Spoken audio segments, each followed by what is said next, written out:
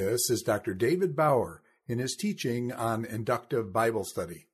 This is session number 10, Survey of Parts and Wholes, Survey of Divisions, Sections, Segments, and Genre.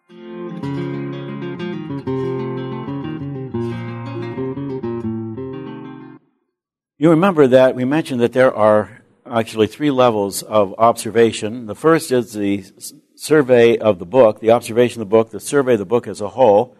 We've talked about that. I've actually presented two book surveys here, a survey of Jude, short book, pretty straightforward, and the survey of James, a little more complex.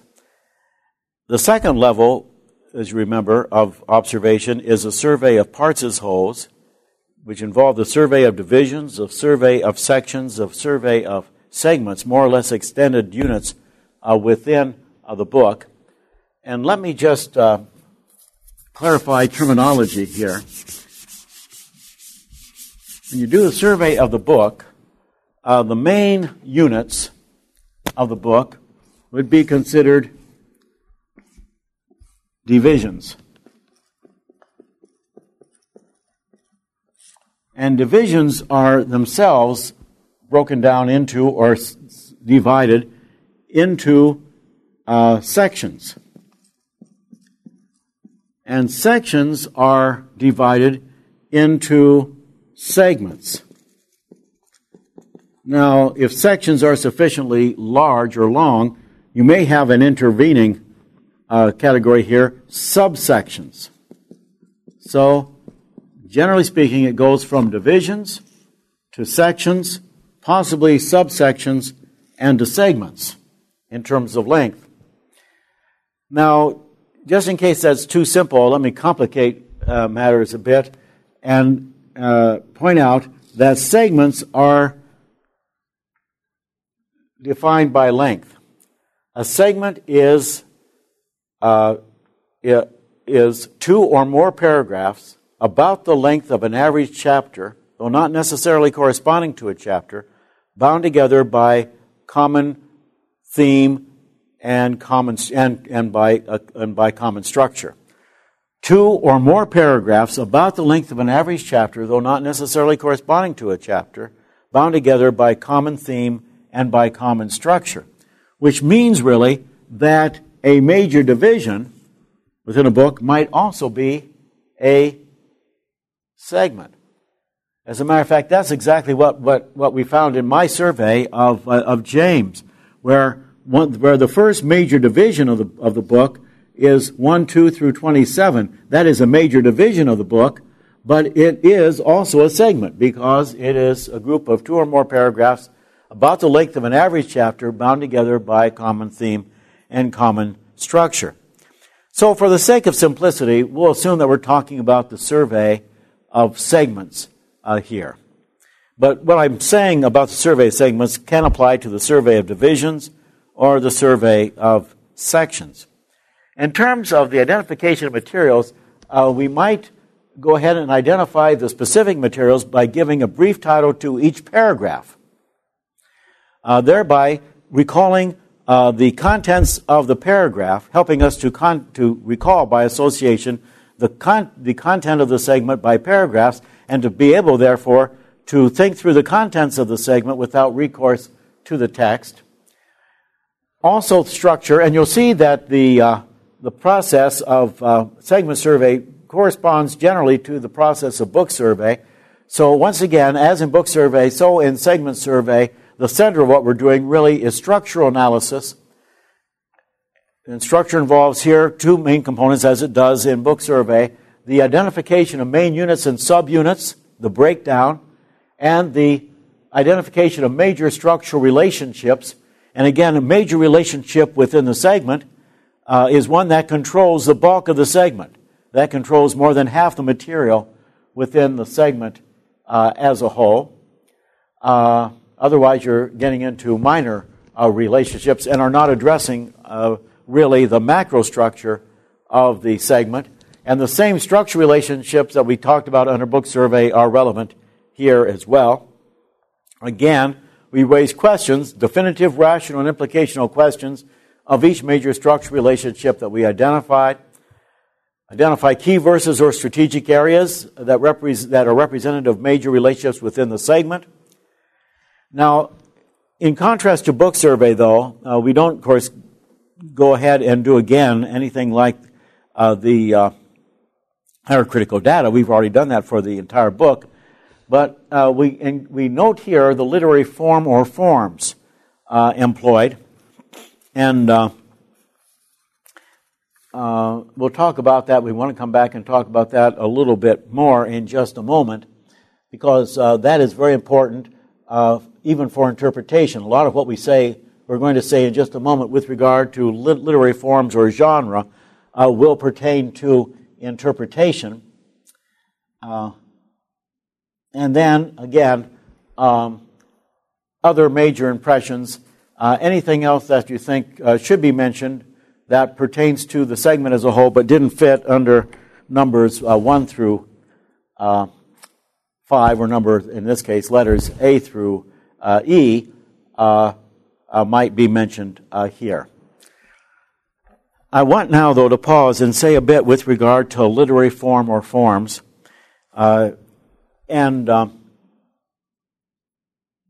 This pertains actually to the whole issue of genre.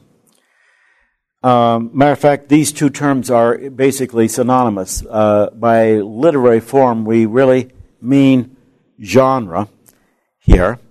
It's important to realize that every passage, really every speech act, involves genre. Every culture, in every culture, there are certain genres, that is to say, certain forms that are recognized.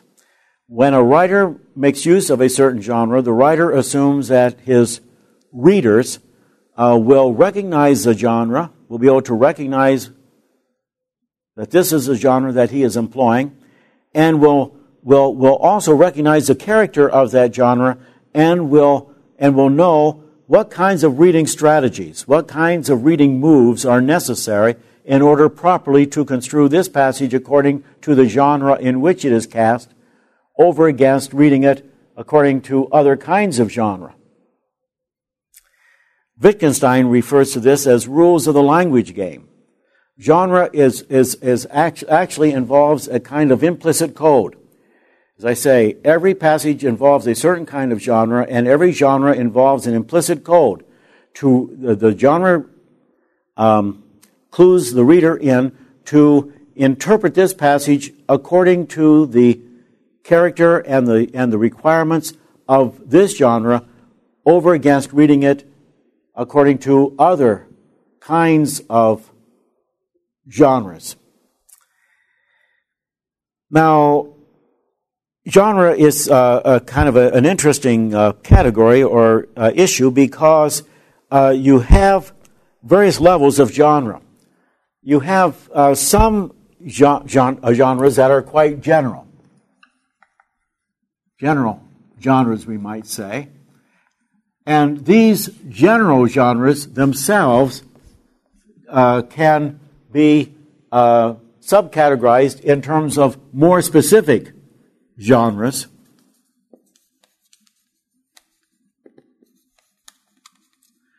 And these more specific genres themselves can be subcategorized in terms of most specific genres.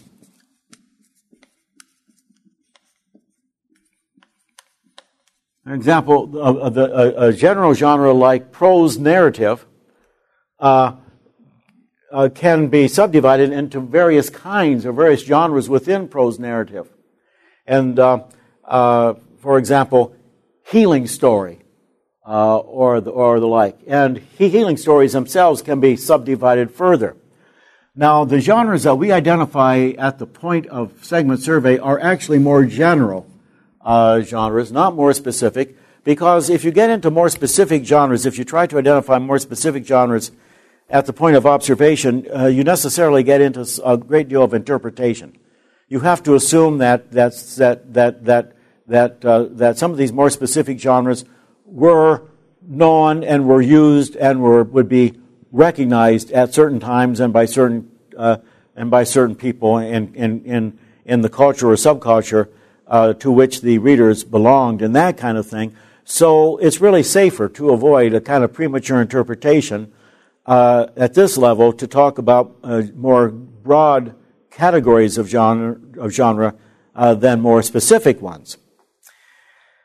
But here are some of the major types of genre that we encounter within the Bible. The first we'll mention is discursive, which is a genre of logical argumentation. This is really the kind of thing that we find virtually in all epistles. You might cite any passage here in James or in Hebrews, discursive, the genre of logical argumentation. You find it, though, also in other parts of the canon. For example, Mark 13, the end-time discourse in Mark's Gospel, is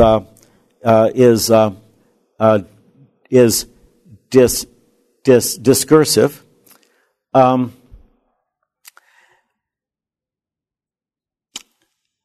One of the characteristics of discursive logical argumentation or of genre, discursive genre, is that it is assumed, unless there are clear indications to the contrary, that the language that is used will be literal rather than figurative.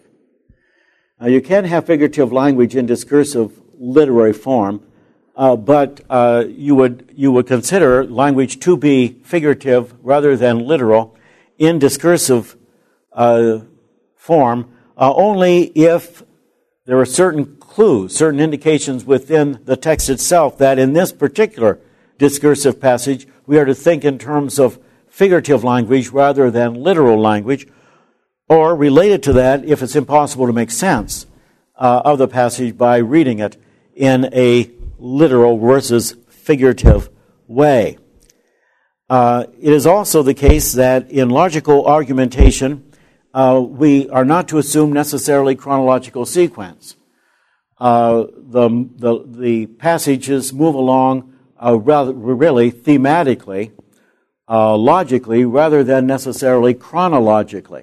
So we cannot assume that what is described, say, in verse 25 of discursive literary form is meant in terms of time actually to have taken place or to take place after what has been described in verse 22 or verse 23.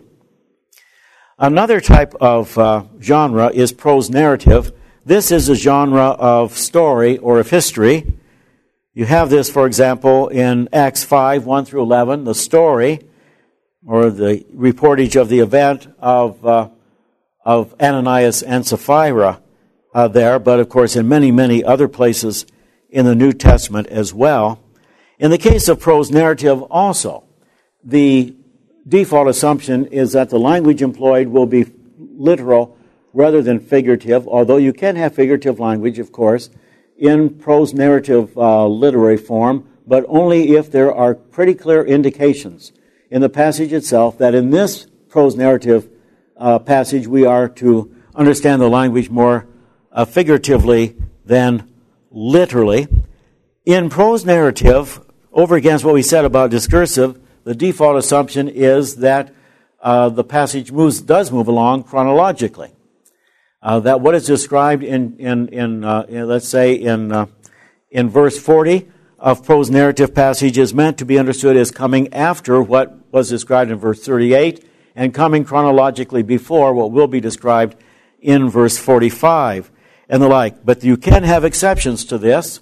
The exceptions are flashback or foreshadowing, where, and of course in the case of flashback, the author actually pauses from the storyline in the text and describes an event that in time actually took place earlier on. That is a flashback. It's sometimes referred to as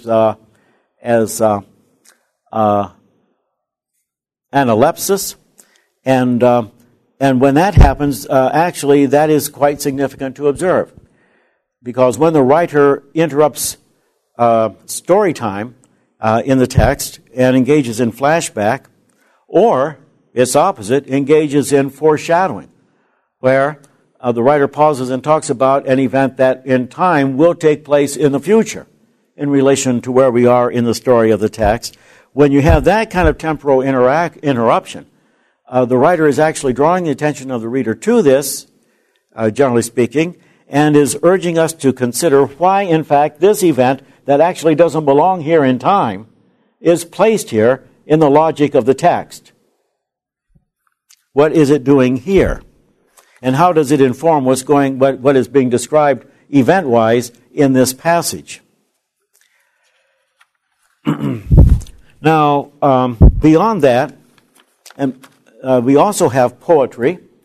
And poetry is, of course, found more in the Old Testament than in the New. If you want to see what it looks like when translators consider a passage to be in poetic literary form, just go look back in your Bibles to the Psalms. And you'll find that in the Psalms, for example, you have constant indentation. And that constant indentation is a way for English Bible translators to indicate that in their judgment, in this passage, we have poetic form. Now, you do have some poetry in the New Testament, especially when, of course, the New Testament is quoting Old Testament poetic passages, or when a New Testament writer is quoting from a hymn, a Christian hymn, or perhaps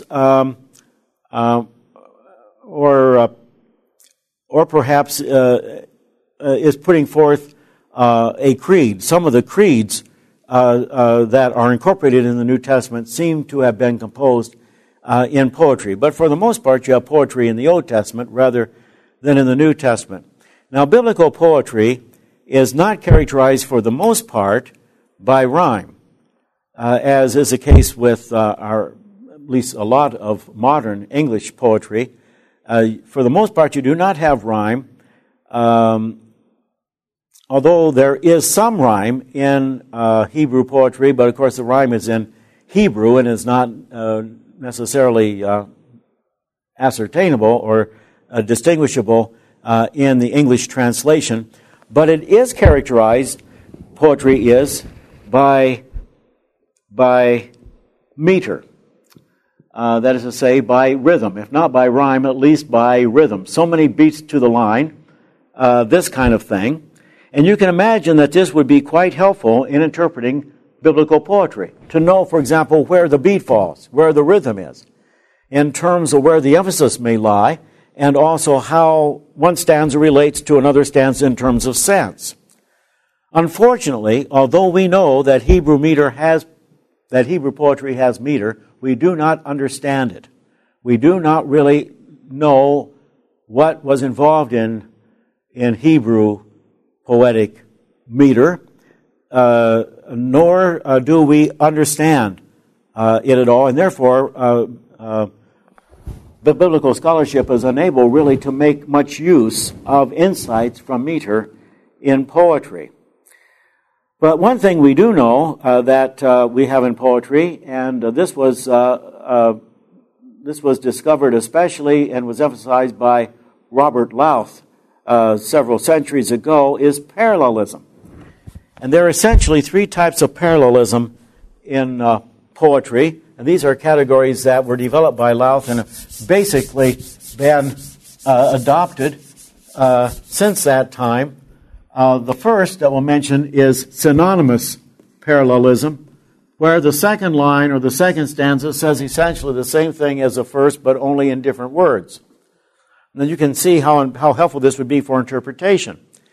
In terms of making more precise, more robust our understanding of the passage, but you have essentially the same idea presented in two different ways. So that the two lines, the synonymous lines or stanzas, actually mutually interpret each other. Another type of parallelism is antithetical. We have this when the second stanza or the second line stands in contrast to the first, and again, these are mutually interpretive, extremely helpful.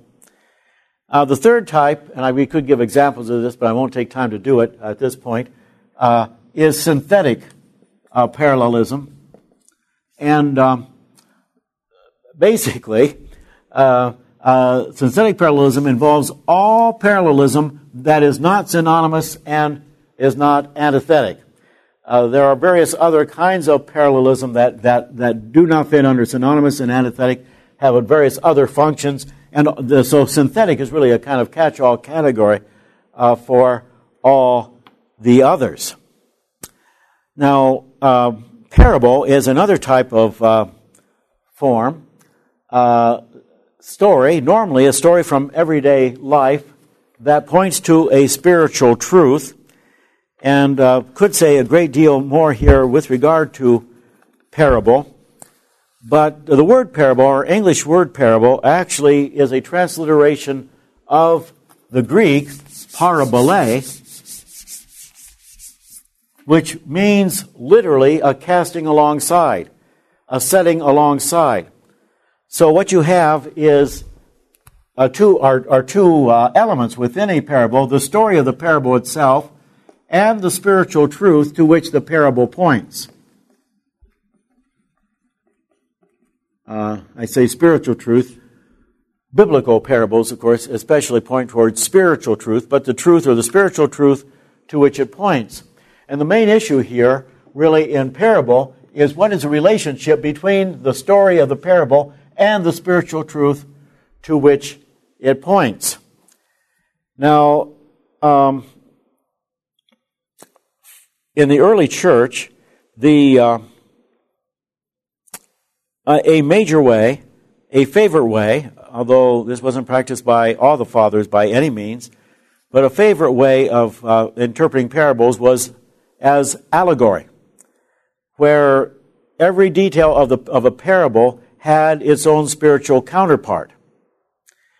And often this allegorical interpretation of the parables had little to do with the story of the parable itself, or the context, the gospel context of the parable, but it was really a matter of every detail having its own spiritual counterpart that did not contribute really to anything like the main point of the parable itself. This is an allegorical approach, and you find this among others in St. Augustine.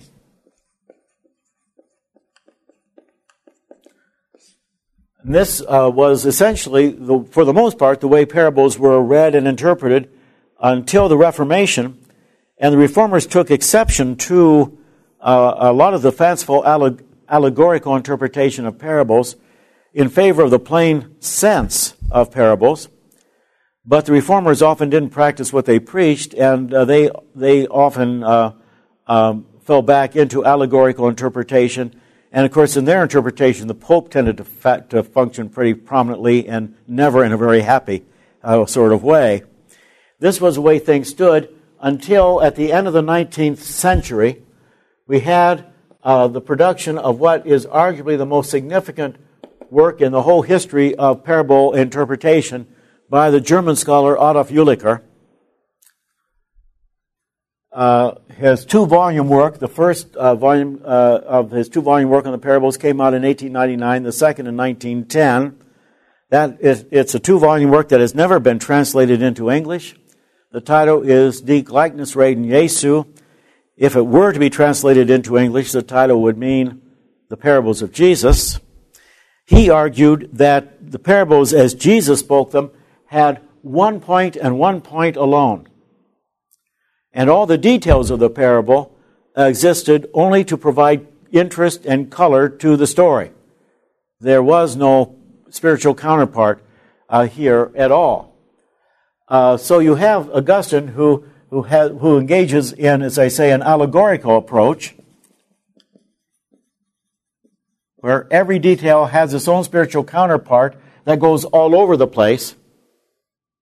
They're not really those details and the spiritual truth that are represented represented by the various details are not related to each other in terms of the logic of the parable. That kind of allegory on the one hand, over against a rather severe absolute one point only.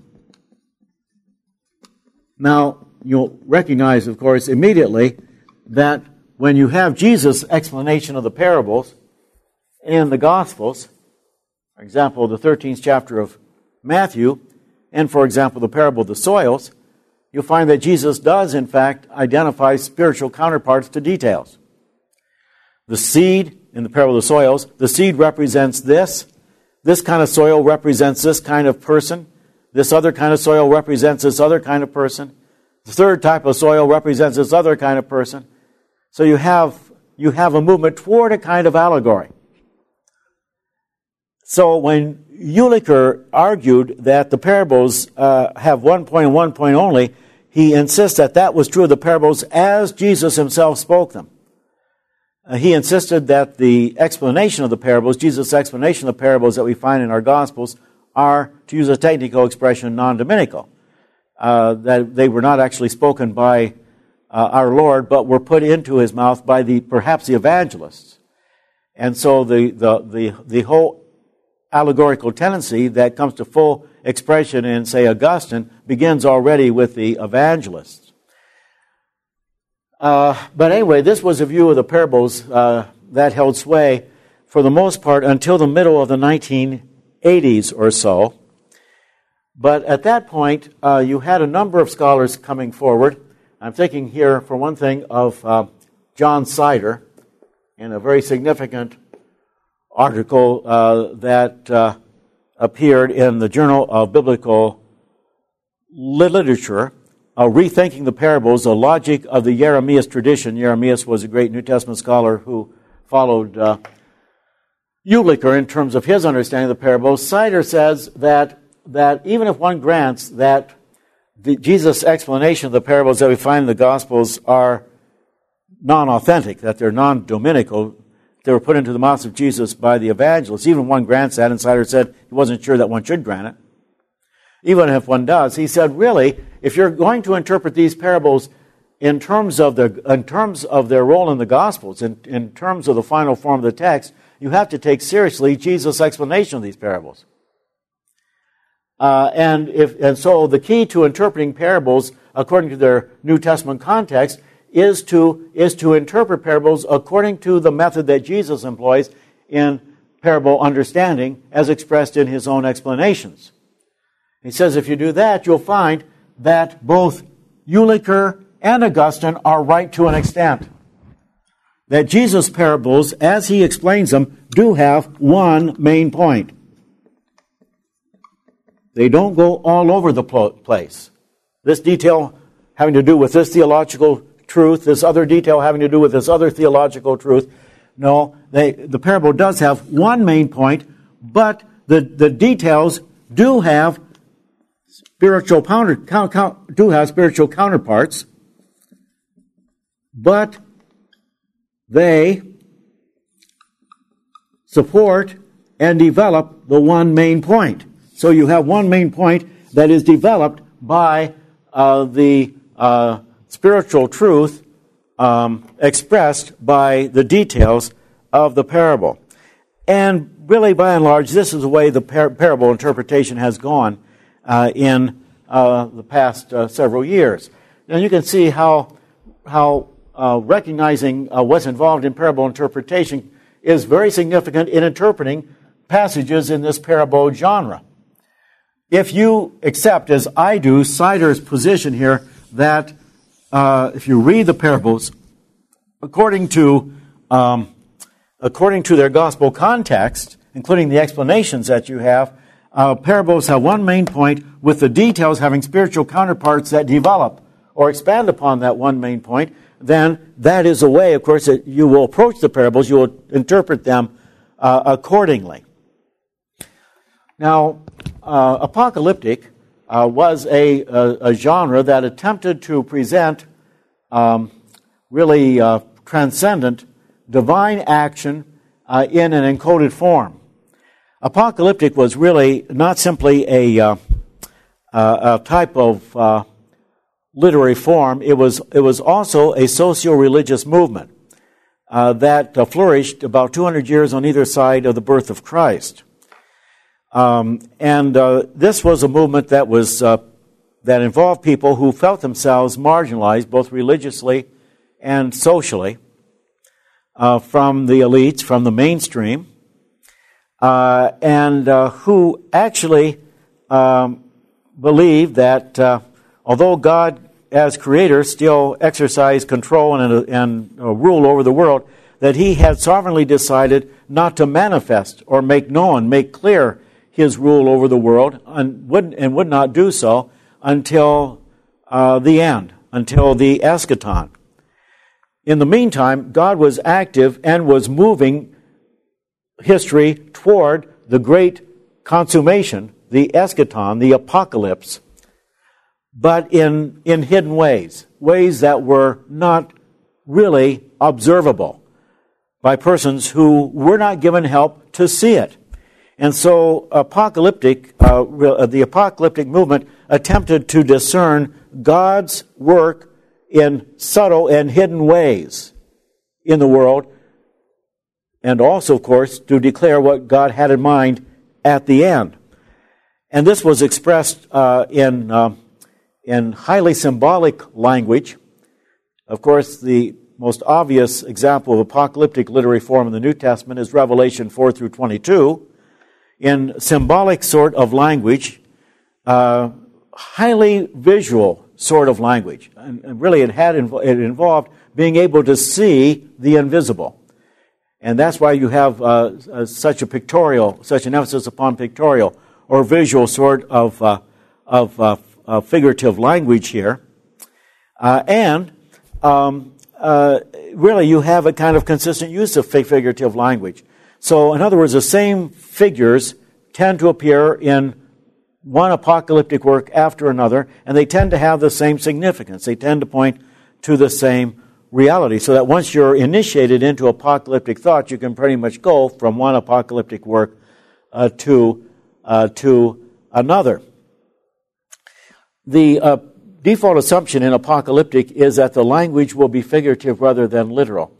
You can, again, have literal language in certain apocalyptic passages, but the default assumption is that minus the clear indications of figurative language, of literal language, that the language should be understood as figurative rather than literal, as it were. And also there is the assumption that a passage moves along not necessarily chronologically, but rather topically. And so you cannot assume that, say, what is described in chapter 12 of an apocalyptic work is meant to be understood as coming chronologically after what had been described in chapter 11. In fact, there are a lot of people who tend to read apocalyptic as involving chronological sequence. At least in the Western world, there is a tendency to read all literary forms essentially as prose narrative, and to assume chronological sequence, even in cases like this, which of course involves an a genre that is not used and is not familiar anymore, to read even apocalyptic, which, as I say, does not move along in terms of generic expectations chronologically, to read it in a chronological way. And this has led to a whole industry, if we may put it so. I'm not using that language necessarily pejoratively, but I might say there are a number of people who have made a career of eschatology and of laying everything out in terms of the details of the end on the basis of a chronological reading of Revelation 4 through 22, which may be problematic. And then drama or dramatic prose, which really involves prose, but the personification and vivid description of events or ideas for their moving effect. So although it's in the form of prose or story, the point is not to relate a happening or a story as such, but to use the various characters or the various events in the prose passage as representing cosmic realities.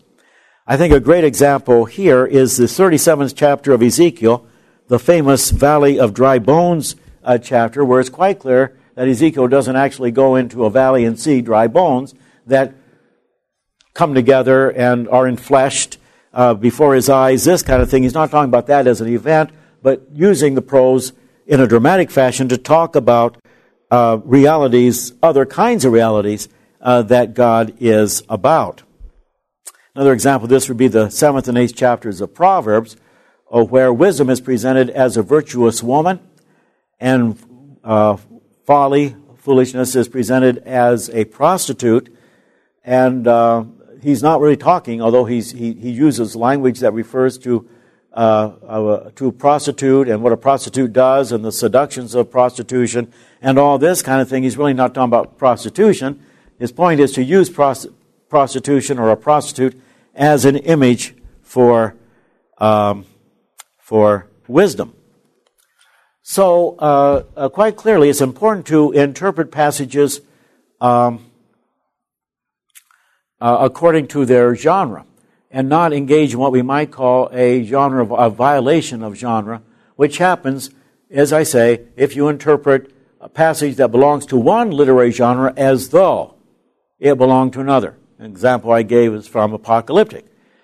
To interpret apocalyptic as though it were prose narrative, including moving along and assuming a chronological sequence when in fact it's inappropriate, given that genre, to assume a kind of chronological sequence. Now, the place to go for a description of and further study of and an understanding of these genres, these various genres, the kind of the default reference we're to go to for something like that is Bible dictionaries. Now, I realize that many of you who are watching this video may not have access to various kinds of secondary resources. But let me just say, if you do have access to secondary resources, either in your own libraries or in libraries that may be available to you, or perhaps even online, one of the most significant, and I think everything else being equal, the most significant kind of resource to have for biblical studies is Bible dictionary. And if you have access to it, if you can afford it, a multi-volume Bible dictionary is really appropriate for anyone involved in Christian ministry. A single-volume Bible dictionary simply is too selective, too brief, too sketchy, in order to be a great deal of help. Now, I have actually produced a bibliography of works on various aspects of biblical study. It's entitled Essential Bible Study Tools for Ministry, and I do have a section here on Bible dictionaries. The most authoritative biblical or Bible dictionary is probably considered to be the Anchor Bible Dictionary. It's 6 volumes. It is somewhat expensive. It is available, incidentally, both in book form and also electronically.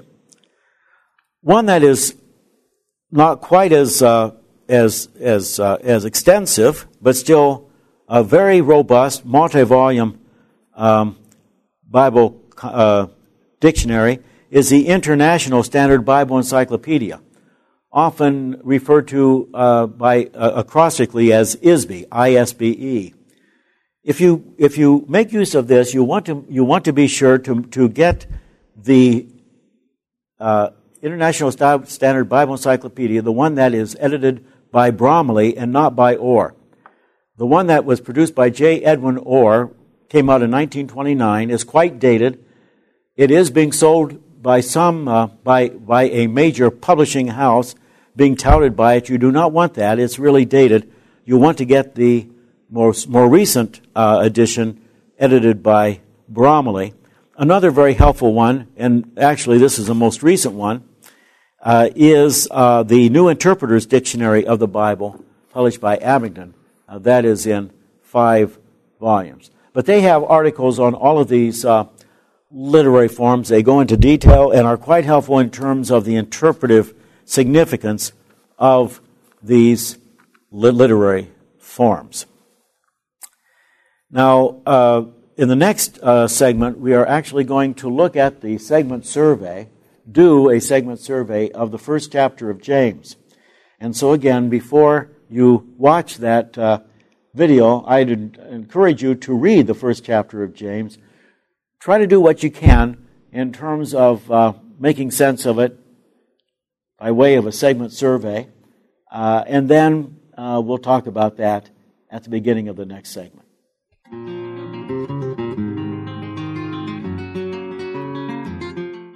This is Dr. David Bauer in his teaching on Inductive Bible Study. This is session number 10, Survey of Parts and Wholes, Survey of Divisions, Sections, Segments, and Genre.